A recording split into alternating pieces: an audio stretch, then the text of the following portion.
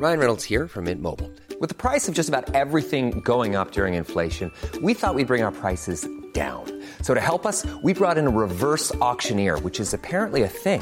Mint Mobile Unlimited Premium Wireless. How to get 30, 30, bit to get 30, bit to get 20, 20, 20, bit to get 20, 20, bit to get 15, 15, 15, 15, just $15 a month? Sold! Give it a try at mintmobile.com/switch. $45 up front for 3 months plus taxes and fees. Promo rate for new customers for limited time. Unlimited more than 40 gigabytes per month. Slows full terms at mintmobile.com.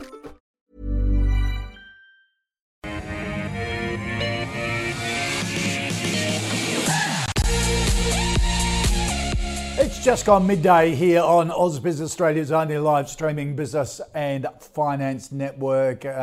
Great to have your company for the next hour or so for The Call. This is a show that goes for 60 minutes every afternoon. We analyse 10 stocks that you suggest as viewers. I put them to an expert panel, one of my favourite panels today. So it'll be good to get straight into it. Michael Wayne from Medallion Financial Group. Michael, how are you? Andrew Page from Strawman. Andrew, how goes it with you? Are you big falls overnight on American markets? The bears have come out and stuck their head up and gone, don't forget us. Are you worried? No.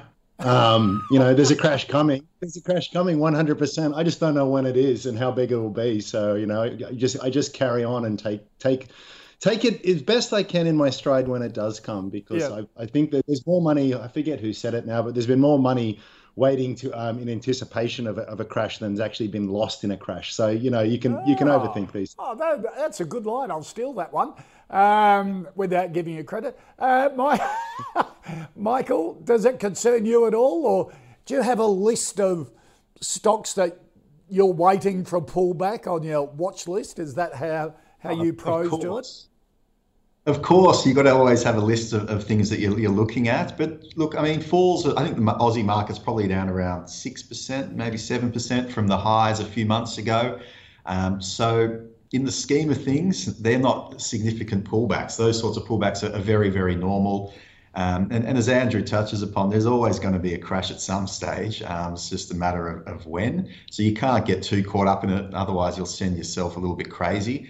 But I think if you look at sort of the chance of cash outperforming shares from any point on a 12-month rolling basis is about 25% or so, historically speaking, looking at the US markets. It's very similar in Australia. And each year after that, the chance of cash outperforming equities gets lower and lower to the point where over a 5 or 10-year basis, you'll never outperform the stock market with cash. So you just got to be careful and keep that in mind always. All right.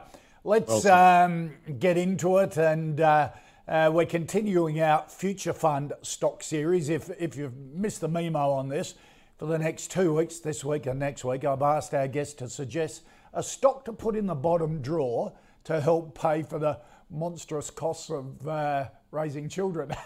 If you like, an education fund, as a granddad with a daughter and daughter-in-law delivering in November, so it's a very exciting time. I keep saying, the cost of education going forward.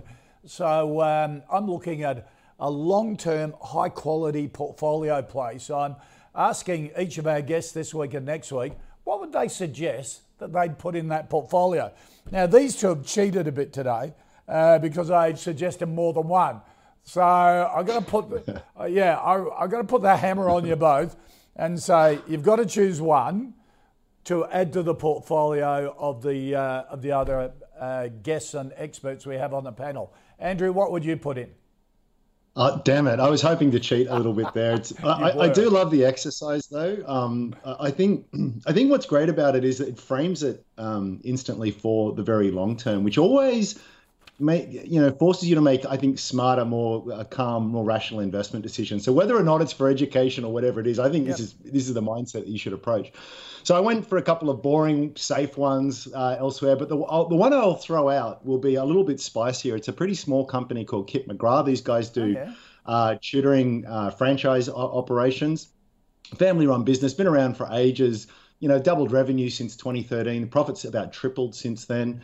took a bit of a knock with COVID, but the online part of the business has held up really well. Just very savvy operators. I think there'll be a bit of a pickup in face-to-face learning when this thing all washes through, and there's a long runway for growth.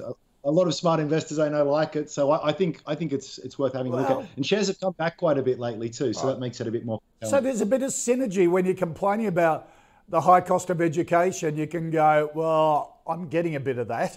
Exactly. You might in an education. I like the way you think. Michael, what would you put in the portfolio? So I gave you two options. So technically, you tried to cheat but too. there was a reasoning behind it. There was one ETF, so that's not technically a stock, and then I suggested CSL. The hard thing with an individual stock is that over time, there's going to be change in news flow. The reports are going to vary from time to time, which might alter your decision on your view of that particular company. And so ETF's it's always fine. Scott Phillips from Motley Fool suggested the beta shares NASDAQ 100, the NASDAQ 100 ETF yesterday. I'm suggesting the S&P 500 because you get a bit of both. You get a bit of the NASDAQ companies and you get some of the Dow Jones as well.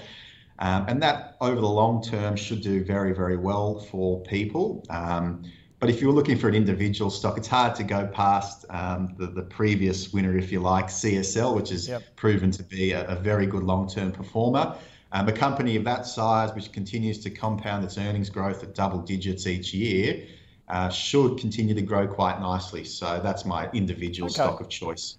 So Kip McGrath and CSL, as I said yesterday, we had the Beta NASDAQ 100 ETF and Technology One from Mark and Scott. And then Monday, Gaurav and Mathan had Wesfarmers and Family Zone. So an interesting collection of stocks there for it.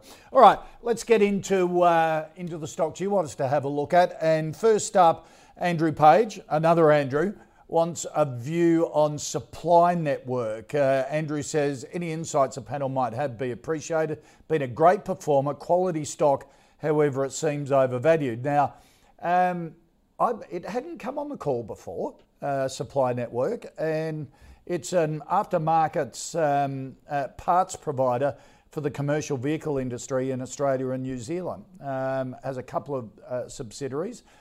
What did you think of Supply Network, Andrew? I've been following it for years. It's a real under the radar company, but it's just an exceptional business. A good way to think about it is a bit like Bapcor, except for commercial vehicle fleets, trucks and a bit of buses. Look, they've done so well. They've nearly tripled their per share earnings in the last 5 years. They had this 3-year target that they met a year early. They've set another very conservative target, which I think that they'll beat quite easily. It's an incredibly resilient business, and COVID demonstrated this wonderfully. When especially for supply networks, actual supply networks, not the company. I mean, these supply chains are dependent on these trucks staying on the road. So it's a very dependable industry. It's a very complex industry. The national truck fleet is very diverse, increasingly so. There's a lot more components. So it's an area where scale, expertise, inventory management, all of that kind of stuff is quite challenging. But if you get it right, and these guys are masters at it, they can do extremely well on it. So, look, I agree with the caller, an outstanding business, but I do have some concerns over the valuation. If you take management at their word, and maybe you shouldn't, in the sense that maybe they're being too conservative, so in a good way, but if you take them at their word, you're really, you're not getting much of a yield at this point in time, and you're paying quite a bit for something that might be sort of upper single digit kind of growth. So definitely one for the watch list. Bear in mind, it's look at the chart, right? It's extremely thinly traded. It's very much tightly held by management and insiders. There's someone I want to say who owns 30% or so of the business in there, maybe a former founder. I've gone blank at this point in time. But yeah, an excellent business. Keep it on the watch list, and on a decent pullback, it's one to pick up. Okay, interesting. Michael? I hadn't come across this before, but I wish I had. I wish Andrew told me about it. It's exactly the type of business that we like. It's quite simple in what they do. They've carved out a bit of a niche for themselves with trucks and buses. Throughout that whole process from identifying the issue, procuring the parts, installing it, all that sort of stuff. So very, very good quality business. Again, you look at those key metrics, things like revenue's been stepping higher each year, things like earnings have been stepping high, net profit, return on equity. So it rightly has done very well when you're looking at the share price. The question is about the valuation at the moment, given how fast it is growing, and it's probably got a little bit too far ahead, but you can probably overpay for this stock and have some confidence that over time, the price will at least continue to move higher. The big issue for many sort of institutional investors, and probably why it's not as well recognised, is because of that liquidity. The fact is that it's pretty much impossible for an institutional investor or a fund manager or even a stockbroking firm to get large swaths of their clients in and out. So for that reason, it's probably a no-go. But as an individual investor, I'm happy to give it as a tick as a buy. It's a good quality company. I think there could be founder involvement still. I think the top 3 shareholders own 60% of the company or so, and that probably contributes to the liquidity, but it means that it's run more than likely very, very well. So I'm going to give it a buy for a retail mum and dad investor. Okay, all right.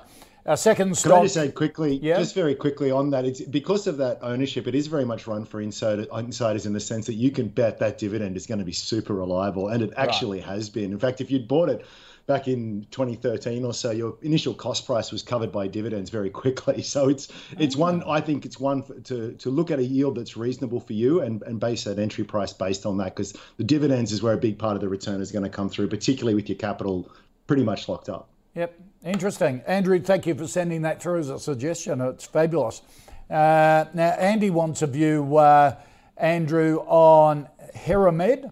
Andy says, I'm a shareholder, liking the high caliber partners that Heramed is collaborating with. It's a technology startup in connected pregnancy monitoring solutions for home use. Yeah, I hadn't come across this one before. So very early stage company. Yeah, so it's the same kind of usual story. Very big market opportunity, very promising technology. Will they or won't they? The opportunity is definitely there, but then we know statistically these are hard sort of chasms to sort of cross. They listed back in late 2018. Shares haven't really gone anywhere since then. They're still not delivering any material sales. But it's all based around this fetal heartbeat monitor, which integrates in with an app and a web-based SaaS platform to help manage pregnancy at home. It's part of this sort of telehealth phenomena. Right. And look, they seem to be doing really great things on the technology front. As Andy mentioned, there's a couple of interesting partnerships. One's with a group called Obstetrics, which is a women's and children's physician services network over in the US. They've got a trial. It's a $2.5 billion company. They've got a trial there with Heramed for 100 customers. There's another one for a similar size as well. So if they get picked up, if these trials are successful and they get picked up, you're looking at something that's potentially quite interesting. So it's hard to value this company at this point because there's really not that many financials. But it is interesting that they did give away not give away. They disclosed the sort of pricing for these kits. So if you look at these trials converting to full customers, you're about at 200 paying customers, which is going to probably put you just on 20 times sales. And if you can manage to, again, extremely low base, but once you sort of get to 1,000 or so customers, these multiples come down very quickly. So it's potentially very cheap. But here's the rub. We just don't know if that traction is going to come through. We don't know if these trials are going to be successful. I'm not familiar with the other competitive offerings that are sort of out there. So definitely interesting, definitely worth a look. I just want to see a bit of traction and get a better feel of the lay of the land in terms of what the industry looks like. Okay. Michael? At 37 million, it's as micro cap as you can really get on the market. So it's not one I had ever come across before. As Andrew touched upon, the balance sheet in this instance is completely useless. They don't even have any revenue at the moment. They're going through these trial processes. So it's in many ways similar to a biotech, where if some of these trials and some of these tenders go well, then there's going to be a big uptick in revenue coming through the door, hopefully at some point. But there's also a chance that doesn't happen, or as much revenue as everyone's hoping doesn't come through. So very high risk proposition at the moment. They do have a few balls in the air, and fingers crossed some of those do come off for them. By all accounts, the technology has been pretty good.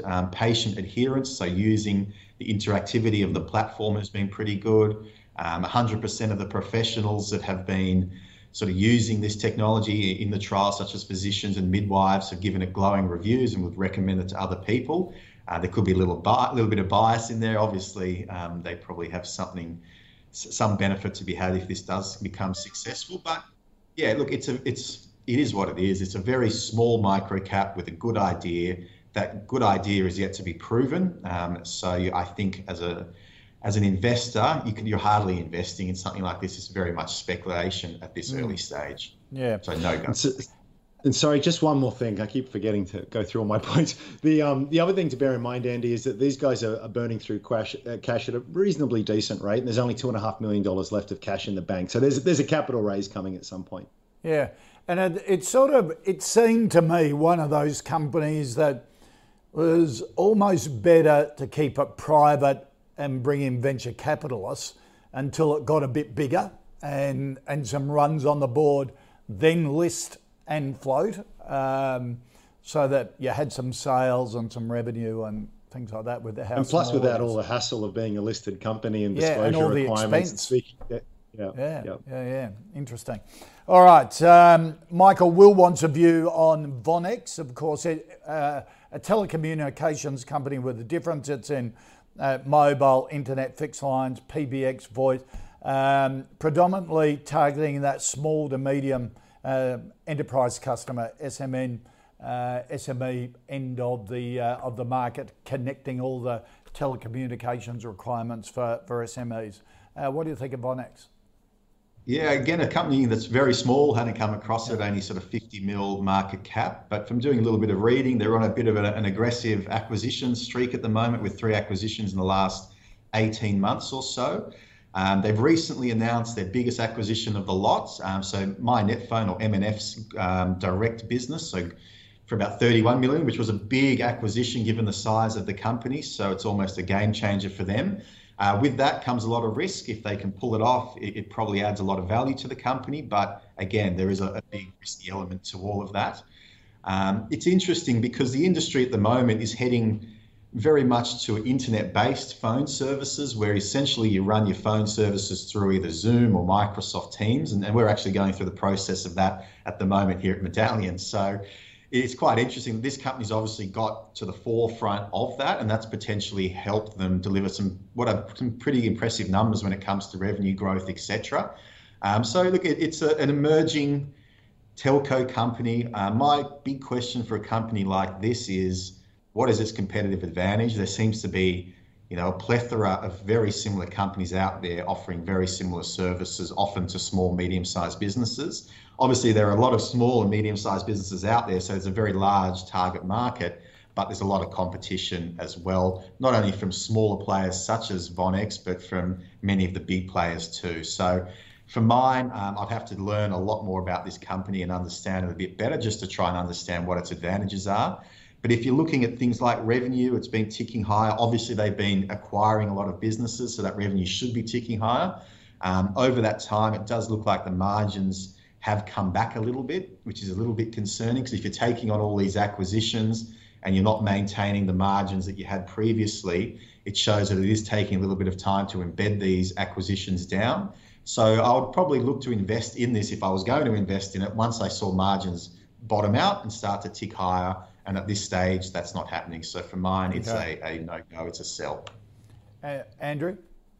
Yeah, Michael's nailed it. I mean, it's one of these areas where you can do really well. I mean, MyNetphone's done pretty well over time, but it's such a competitive industry, and it really is. It's not obvious from an outsider what gives these guys a particular edge. Sales growth is nice. Growth is always nice. But if you're just buying it, you can actually buy your way to poorer shareholder outcomes. So there's when you look at just the sales, they've gone up. They more than doubled in the last couple of years. But then there's a hell of a lot more shares on issue too now as well. So that dilutes it all.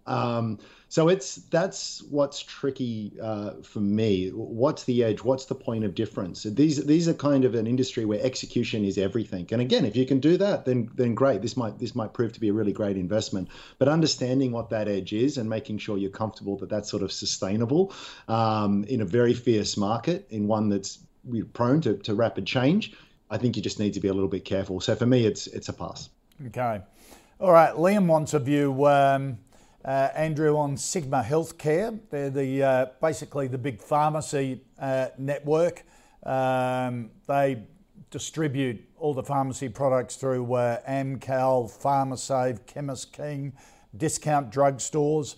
About 1,200 branded and independent stores they represent. And interestingly, put in a takeover offer for API in the same sector, which is Priceline. So what do you think of Sigma? Huge blue chip company, $3.5 billion in sales. It's been listed on the ASX for over 20 years, so it's involved in pharmaceutical wholesale. So, it seems as though it would be a really rock solid business, but it's actually been terrible. I think the shares are about the same as they were about 20 years ago. In fact, the lowest they've been in the last 10 years or so, where they are at the moment. It's a very, very mature business where growth is very hard to come by. And frankly, they've just been out operated by API. It's going back about, I want to say 8 years or so, 6 maybe. API invested heavily into its infrastructure and really ramped, new technology systems and the rest, really just ramped up their efficiency and left Sigma in the dust, frankly. And they've been trying to catch up ever since, and they've had to make a lot of investment to sort of bring themselves up to speed. But none of it's translated into shareholder returns of any worth whatsoever. So you actually got now shares trading on a PE of 23 or so, which is a lot for a company with no growth. Maybe you could normalize dividends and sort of look through COVID and come up with something that might be around about a 5% yield, which, okay. But that's kind of what you're sort of looking at as a return. And now on top of that, you've got this potential transition where they merge with, it's effective a merger because they're Sigma and API are very similar in size. On paper, it looks great. They reckon they can take $45 million in costs out of the business. So for these two businesses with a combined net profit of a little bit over $100 million, that's significant. And if achieved, we'll do a lot to sort of lift the price. But we know what integration risks are like. We've got to assume that they actually gets past the ACCC. In fact, whether that's going to happen, whether or not Wesfarmers ups its bid and then forces these guys to pay more. I just don't like the company. I think they'll probably be a better company with API in the stable, but it's too much uncertainty for me at this point, and not a great history. Yeah, Michael? It's a very challenging industry. Obviously, they proliferated the industry, and with a couple of big names that you mentioned, Priceline, Amcal, but the margins are razor thin, and so it's extremely competitive. I mean, gross margins around 2%, probably average over the last 5 years. There has been a bit of a tick up as we've come into COVID. People sort of freaking out at the first sign of a sore throat or something, probably going to the pharmacies and buying stuff. But revenue growth's been anemic. The merger with Priceline, I forget the name at the moment. Sorry, API. Probably a good thing for the company long term. Give them more scale. They can probably drive some sort of efficiencies there. But it's a tough industry. Chemist Warehouse and Sigma had a contract going back a couple of years ago. That Chemist Warehouse contract wasn't renewed. There was a separate Chemist Warehouse contract that has since picked up a lot of the slack, and the volume has returned. So they've somewhat overcome that little bit of a hiccup. But from mine, looking at the long-term performance of the balance sheet of this company, I find it very difficult to get excited. So for that reason, I don't like it. It's a sell. All right. But really active space at the moment and trying to improve margins through mergers. Be fascinating to see how that turns out. Our next stock up for a look at and analysis, Michael, is Super Retail.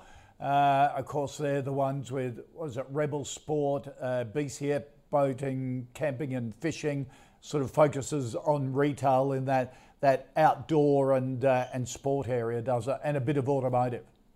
Yeah, and Super Cheap Auto is the other big brand. That's right. In there as well. And this is a company that's done very well through lockdown. They saw last year, I think, a 22% jump in their sales, which is is a very large jump. The dividends also were up significantly. Margins were up a lot because obviously the in-store network took a bit of a hit, but everyone was online buying things, so that benefited them. Because on the face of it, you wouldn't have expected things like BCF to do so well, obviously with people unable to travel to the regions. Things like Rebel, obviously sports been suspended, local sports been suspended, so you would have thought that struggled. But for whatever reason, they've actually done quite well. And the big question is whether or not this is sustainable, whether or not we're going to see these numbers continue to power ahead. And it's looking very unlikely. Certainly that's what the analysts think, and that's what the share price is probably telling you, that the best of the gains are probably behind us. Looking at the first couple of months of FY22, sales are already down sort of 14% on the previous year. So there is an expectation that a lot of the hot air which has been put into the balance sheet and into the company will probably dissipate, particularly as people, oddly enough, return to their large store network. That will actually impact their margins as well. So for mine, it's a wait and see. Certainly not a bad company in my view, but the long term suggests that it's very difficult for this company to generate consistent earnings and revenue growth, hence why the share prices has tracked sideways. But definitely had a good 18 months or so. The question is, can it continue? And that's a question I cannot answer. So for that reason, it's a sell. Okay. Andrew? Yeah, I'm with Michael. I think it's a really good business. I've always said retail's a very tough area, and these guys have got a long history of doing pretty well in there. The top line overall has actually grown pretty steadily over the years, near perfect 6-7% per annum since about 2013 or so. And operating margins have just taken off, as Michael was discussing there. So, it went from around 12% previously. Last year it was 18% and then up to 22%. That's huge. So that's why you get a net profit jump of 100%. And also, too, this online story is just, they made a lot of early investments before COVID in this sort of omni-channel thing that a lot of retailers talk about, but it meant they were really well positioned. So, online sales up 43% last year, but they're averaging 55% growth over the last 4 years. And online sales still only represents 12% of the total. So I think it is a very well-run business. I think it's got good opportunities. Again, Michael's right. There's this big spike that we saw the year just ended. That's not going to continue. In fact, the company itself came out and said, look, for the first, I think, 7 weeks of the year, we've seen sales across our network drop by about 14%. But it's still 9% above from the year before. So I think you sort of, again, there's a lot of normalization that we have to sort of do with this unusual period that we've been through. But if you do that, I still think, and you get to a dividend that's sort of back to where it was in 2019, you still get somewhere that's around like a 5% yield or something, and maybe around 7% when you gross that up with franking credits. So it's a business I don't think actually needs a staggering amount of growth for investors, long-term investors, to do well. It's never going to shoot the lights out, but I think you probably do reasonably well out of it. So I'm actually going to put this one forward as a yes at this point in time, because I think it is well run, and I think the price is pretty undemanding. I mean, it's not going to be an afterpay, but I think you'll probably outperform the market with this one. Okay, all right. Let's recap the first 5 stocks. Our future fund, if you like, portfolio additions: Kip McGrath, the education group, and of course CSL, the big vaccine supplier. And blood plasma, of course, is its main business over the years. Supply network, a yes from Michael, a yes from Andrew, but on a pullback. Thinks it's very expensive at the moment, but likes the company, really solid management, always performed. And one that I hadn't come across, even though we talk about automotive stocks so much on this on the call here. So it could be a little gem to keep in mind. Heramed, no, from both Vonex, a no. Sigma Healthcare, a no. Super Retail, a no from Michael, but a yes from Andrew. Here on the call, we have our own fantasy portfolio that we've been tracking since the 1st of July last year, thanks to our partner NabTrade. Any stock that gets 2 thumbs up from our expert panel goes into the portfolio. It's up a bit over 2% for the week, 0.5% for the month, almost 5% since the 1st of July this year. Since inception, 1st of July last year, it's up just over 40%. Some of the stocks recently added by our expert panel: Dusk, the Centuria Industrial REIT, Regis Resources, Universal Store and Boss Resources. Some of the stocks taken out: A2 Milk, New Hope, Medical Developments and Rio Tinto. If you want to check all the stocks in the calls portfolio, head to ausbiz.co/portfolio. And Andrew, with the Strawman platform, sort of like an investor club, are you seeing any shifts over the last week or so? Any trends that are coming through? No, I mean we look. It's a broad church at Strawman, but the index that we use to sort of track everyone doesn't change too often. We only seek to rebalance it once a week anyway, and often nothing happens. I guess the big moves recently is Cogstate's really found favour amongst our members. So that's one thing that's in, and there was a bit of a specky one in there with BrainChip, which got booted out recently. So they're probably the major changes in the last week for us. Okay. It's always go on and check it out on a regular basis. Fascinating to sort of gives you a bit of an idea of the pulse of retail investors, enthusiastic investors. Go and check it online if you want more information. Michael Mel wants a view on Qantas, the flying kangaroo. One question from Mel: have I missed the boat on this, or is it likely to increase once borders open up? I've been sitting on Flight Centre in my little super fund that has done nothing for about 9 months, and the last couple of months has actually shot the lights out, which has been good.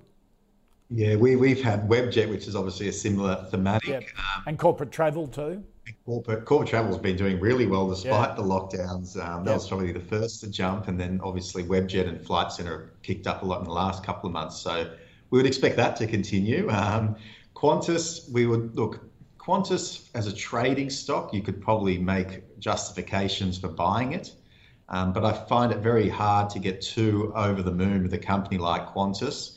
We just find airlines to be very, very challenging. History, is littered with countless airlines that have gone belly up for various reasons.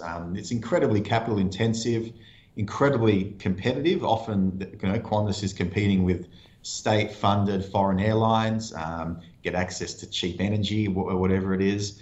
But also there's currency fluctuations, there's oil fluctuations. So it's a very, very hard business to do well off. Qantas actually makes most of its money from the domestic operations, which have been severely hindered given the lockdowns. But again, once we do return to normal, you'd expect them to benefit immensely from that. The question is, how competitive is it going to be upon reopening? In order to try and attract customers, they're going to probably offer all sorts of attractive deals to people, and will probably run at a big loss for a while just to try and consolidate that market share. So there's all these ifs and buts and what ifs. So again, it's very, very complex business and a very, very challenging environment for it. Historically, Qantas up around these prices is an opportunity to sell it. And you want to be maybe picking up this company when it's, hopefully, or not hopefully, when it's back down around that sort of $1, $1.50 mark where it got a few years back. So for mine, it's a no, it's a sell, too complex. Okay, and we're seeing some of those. Covered it on Sunrise today. Jetstar's doing and Virgin doing $30 flights between Sydney and Melbourne when we open up. So that sort of backs up what you're saying with the pricing to get us travelling again. Andrew, what do you think of Qantas? It's probably the best run airline in the world. Alan Joyce has done an incredible job, particularly from sort of about 2013, 2014 through to pre-pandemic. I mean, the airline was just humming. It did incredibly well, but panning out, it's just horrendous. Another quote from Buffett is, when an industry with a reputation for poor economics meets a management team with with reputation for excellence, it's the industries whose reputation remains intact. And you could go back to when this first floated in 98, 95 or something like that. Held it the whole way through, reinvested dividends when they paid them. They haven't always done that. And you're going to get about 4-5% maybe as a total shareholder return, half the market average. And this is the best run airline in the world. So it's a very, very tough industry. If you're great with timing, maybe. But my problem with that argument is that that's true of anything. You might as well do Bitcoin or something if timing is your game. So because that's the only thing that's kind of going for this year. And the other thing that I'd raise in regard to Mel's comment here, which is thinking rightly here that, there's an opportunity here longer term, but you've got to always remember that everyone is looking past this thing. So this isn't something that no one's talking about or no one's thinking. Everyone's looking past the pandemic. So the fact that the share price is already halved from pandemic lows, doubled from its pandemic lows, shows you that already. So I think to answer the question, I think you have missed the boat on this one here. They've got $6 billion in debt. They're having to do a lot of balance sheet repair in the years ahead. They've talked a bit about that. They lost $12 billion in revenue with this sort of shutdown, but there'll be another crisis that'll, whether it's an oil shock or a currency shock or whatever it happens to be. So it's just sort of like, the time to buy is when there is blood in the streets. But then again, you can buy much better things when there's blood in the streets. So I've never found a compelling reason to buy it. Yeah. And I think we've had a few experts here on the call. So if you want an aviation stock, go for Alliance Aviation, which is a mining services stock as well. So you sort of have that buffer. Yes, yeah. That's exactly. Some of the smaller players are actually quite interesting because they've largely got certain routes to themselves and stuff. Very niche operators. And maybe there's the exception there, but with the big international carriers, it's just what a tough game. Yep, exactly. All right, Andrew, Julian wants a view on Transurban. Julian says, I'm a shareholder around these current prices. With their recent announcement of a capital raise, I'm not sure what the best option is, considering their 4 options for current shareholders. What's the panel's thoughts on how the Reserve Bank tapering may affect the short to medium term outlook? Because being these sort of big infrastructure defensive stocks, Transurban, of course, is the big toll road operator. Sometimes their share price is linked to bond yields for big investors. Andrew, some really good points from Julian. Great points. Fantastic business, by the way. Transurban's just been great. Capital growth alone has been 9% compound over the last 20 years with a very reliable, attractive dividend along the way. So it's another one of these stocks that would have paid your initial purchase price back many times over. So it's a fantastic business. It's a monopoly business. You can't, you and I can have all the money in the world. We're never going to build another road right next door to the West Connects, The price of that, of course, is very high regulation and just immense costs in building these things, billions of dollars to build a couple of stretch of kilometres of good road type thing. So, but they just very well managed. So this is really, when I look at an asset like this, you're really looking at management's abilities in terms of capital management. Can they buy really good quality assets in a way where they don't overexpose the business with too much leverage, and then just collect this very, very long tail of cash flow for many, many, many years? The thing you've got to remember too is that these guys aren't dullards, so they know the interest rate risk, they know the inflation risk, which is why a lot of the contracts that they have are actually tied with a CPI floor in them, and they have set mandated pricing. They've done a lot of work, and they're dealing, generally the counterparty they're dealing with are governments who might be thinking about the next election. These guys are thinking about the next 10 or 20 years. So they tend to be pretty savvy operators. Having said all of that, you're looking at a pretty low yield at the moment. And so as much as I like the company, I don't think it's screaming value. It's probably okay, but for a long-term hold. Just to get back to the question here, so that what they're talking about here is they're going to buy the other remaining part of West Connects. So that requires billions of dollars. They're doing a 1-for-9 renounceable rights issue. So that means that for every 9 shares that you hold, you'll be able to buy another one at $13 each. Now, the share price at the moment, I haven't looked today, but it's $13.50 or something like that. Which is a good deal. And if you think that the company is going to be able to take that money and get a good return on it, and read their presentation on WestConnex, they feel as though they can, it's a good opportunity. But Transurban have done it really, I think, shareholder friendly in the sense that a lot of companies do non-renounceable rights issues, which is use it or lose it. These guys have said, if you don't want it, sell your rights to someone else. So you can actually sell those rights for about 54 cents each if you didn't want to take up your offer. So the options here are take up some of the offer, take up all of it, sell some of it, do a combination of the two. And the answer will always depend on, well, if you want to increase your exposure to this and you think prices are good, then yes, you should probably take up those options. If not, sell your rights, get a little bit of extra cash, and play it that way. But for me, it's probably a hold at this stage. I don't think I'd be looking to increase my exposure at these levels. Okay. Michael?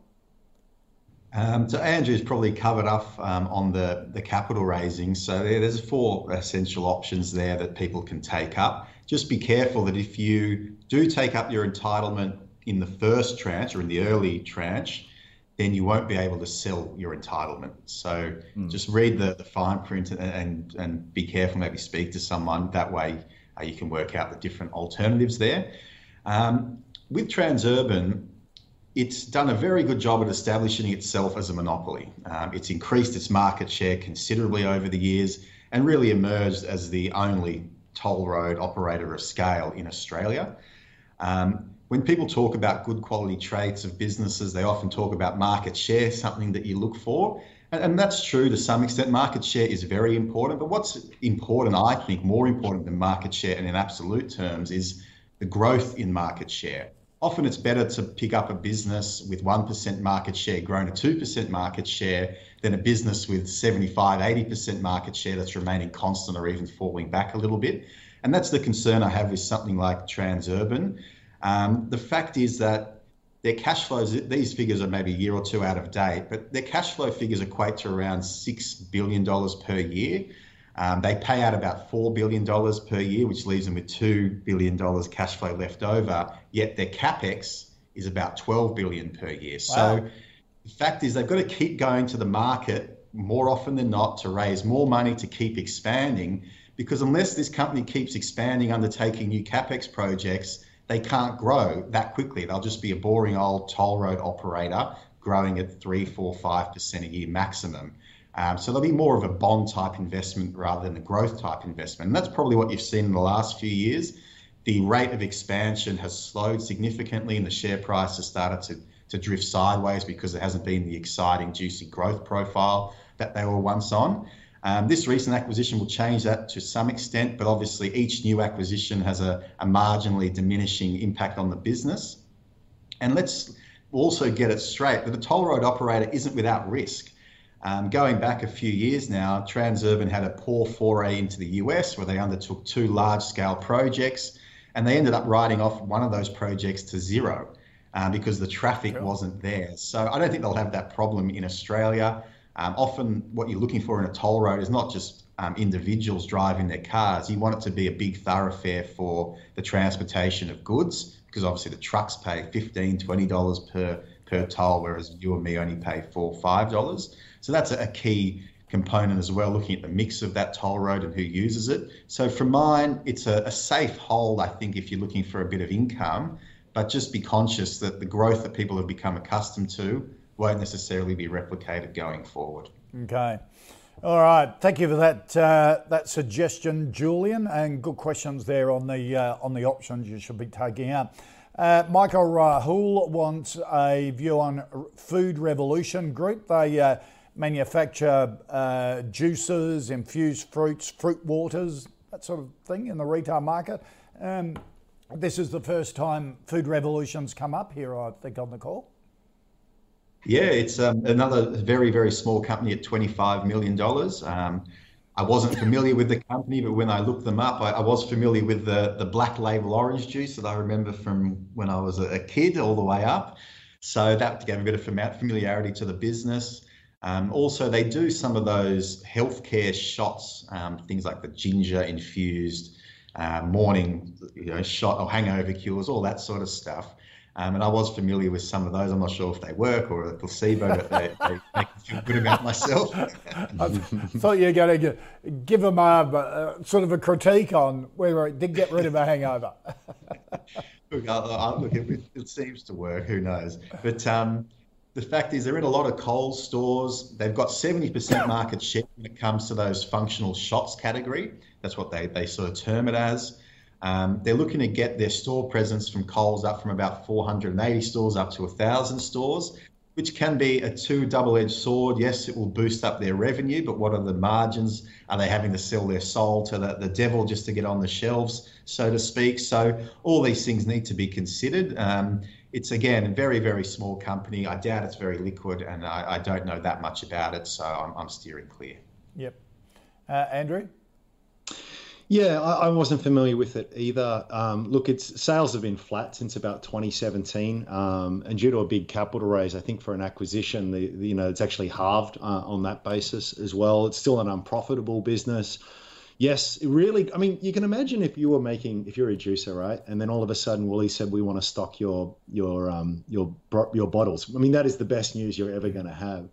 But very quickly, you learn that these guys are brutal negotiators, and as Michael very rightly points out, they're really going to make sure that they capture the lion's share of any sort of value that is created there. So.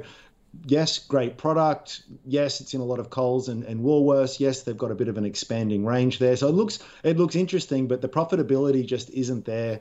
Although maybe they've just tipped into profitability, so maybe there's a bit of an inflection point at this point in time. They're a $26 million company that's generating $42 million in sales, but I just want to see some traction there. I'd want to see.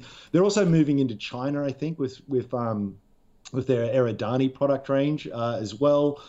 So maybe there's some growth potential there. It's just so hard to know at this early stage. So for that reason, I think it's often better to miss out on some of the early upside, but invest with far less risk. Giving up some of that is my personal take. So for that reason, no.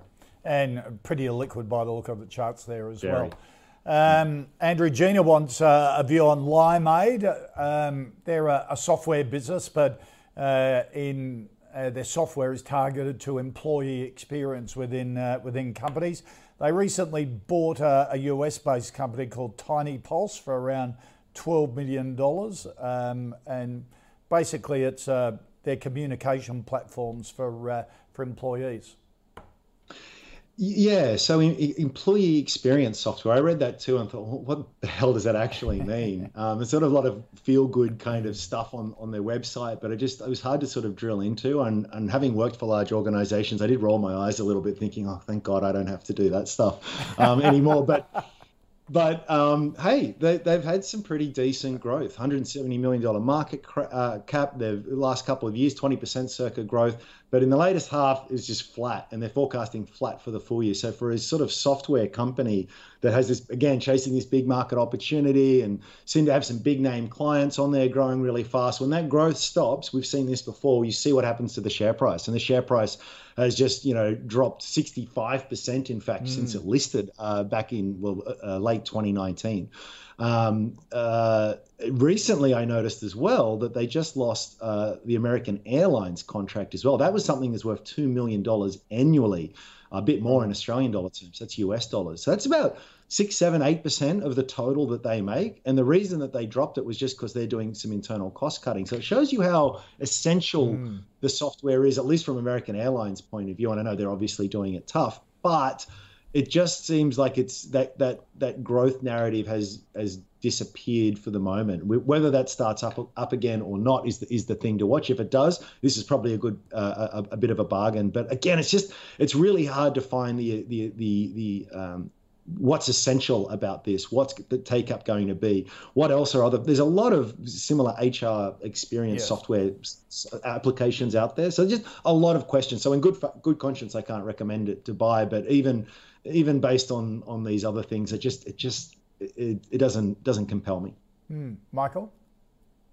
Yeah, so look, it's an interesting space or subsector, if you like, because there's definitely becoming more awareness of the need to better support employees, to make sure that they're not deflated or feeling down, and getting sort of real-time information about the mindset of your employees is becoming invaluable to companies or valuable to clients, to companies. Clearly not invaluable because, as Andrew touched upon, they just lost a contract. So it's a tough environment for these sorts of platforms, because when businesses are doing it tough, these sorts of things are one of the easy things to get rid of, just to save a bit of cash. And then once things are going well again, then you can turn your attention to it. Its gross margins are very high, but I mean, you look at something like Elmo, which is in a similar space, their margins are significantly higher.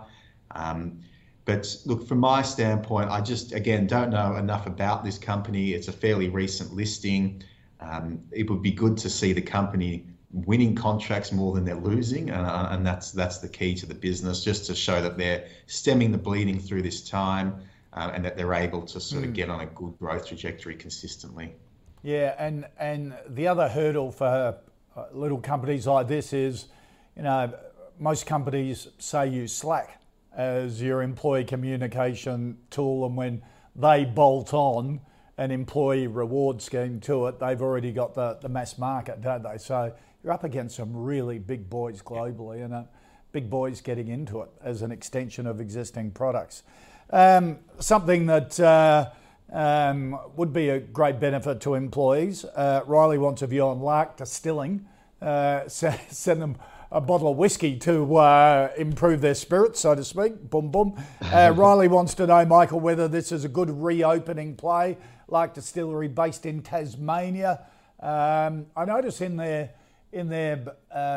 recent annual accounts, they valued the stock, the inventory they had on hold, which was, according to them, worth more than the capital of the business. Yeah, it's interesting. It's like many of these wine companies or champagne businesses, Yes. the big barrels that they keep on site and then they age to a certain quality and grade. You can actually add a lot of margin, a lot of value. They can be very capital intensive initially when you're going through the early distilling process, but over time, if you get the right characteristics and the right taste notes and all that sort of jazz, then it can really turn into a lucrative outcome. And in fact, there's a few different fund type investments where investors can actually invest in wine barrels and whiskey barrels, and you get like an ongoing yield from it. It's not something I invest in or have clients investing in, don't get me wrong, but I have from time to time heard of these things. So it can be quite lucrative. I mean, this particular business has been an incredible IPO, probably one of the best IPOs in the time frame that it's been listing in May 2020. The share price is up over 400%. And again, it's not one that I had heard of, but probably wish I did a lot earlier on. So seems to be doing a lot of the right things, winning a lot of awards and medals for its products and its quality. And there's definitely been a lot of recognition now for Australian whiskey, particularly coming from Tasmania, for instance. So it's good to see that an Australian company is making a good fist of it on the international stage and using that clean, green Australian produce theme to get a bit of a foot in the door. One thing I would caution is that the Chinese market is a potential big market for something like this, but it's also a potential for that demand to be trodden on at any moment by the authorities that be in China. So just need to be careful in that respect. They've recently got access to a new bank and debt facility from one of the big four banks, and that will again allow them to produce more of their whiskey and then age it and barrel it and whatever they do to it. So interesting company. I find it very difficult to buy something probably emotionally or subconsciously that's gone up 400%, but it looks like it's a pretty interesting business proposition. But I'm not game enough to give it a buy. Yep. Andrew? Yeah, so fascinating business. I'll be quick. But yeah, the price earnings of 90, price to sales of 18 for a distillery just seems a lot. But I mean, they've really gone with this premiumization kind of focus. I mean, you can buy some of their whiskey for $2,000 a bottle. So, wow. You know, even the standard ones at $300 a bottle, I think. So this whiskey bank, so-called, as they've got it, has been getting larger and larger in terms of the litres sort of held, but the value of that is going up and up. So you rightly point out, and they make a note of this, that, you know, it's looking to grow to about $400 million worth by FY22 for a company that's worth $300 million. Now, they've got to make sure that nothing happens to that, of course, and that they can still extract the price that they expect at the end of that period and the rest of it. But it looks like it's a great brand. It's one of the 4 finalists for Whiskey of the Year, bunch of different medals.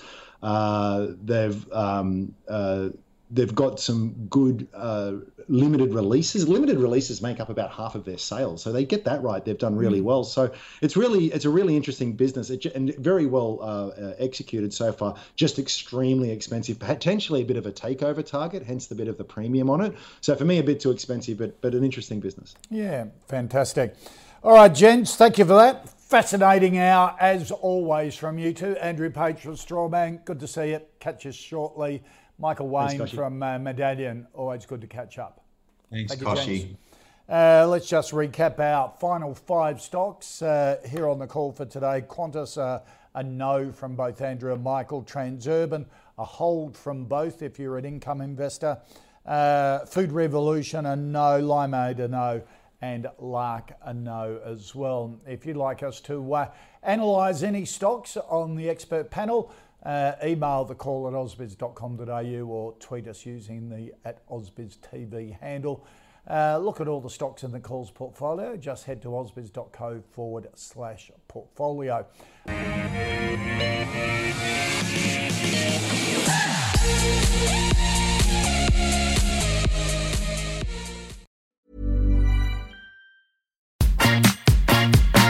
I'm at the nail salon. I'm at the grocery store. I'm at the combination nail salon and grocery store. Wait, she's at the nail salon and the grocery store? I'm at the combination nail salon and grocery store. Groceries through Instacart, delivered to my door. I don't have to choose between acrylics and the grocery store.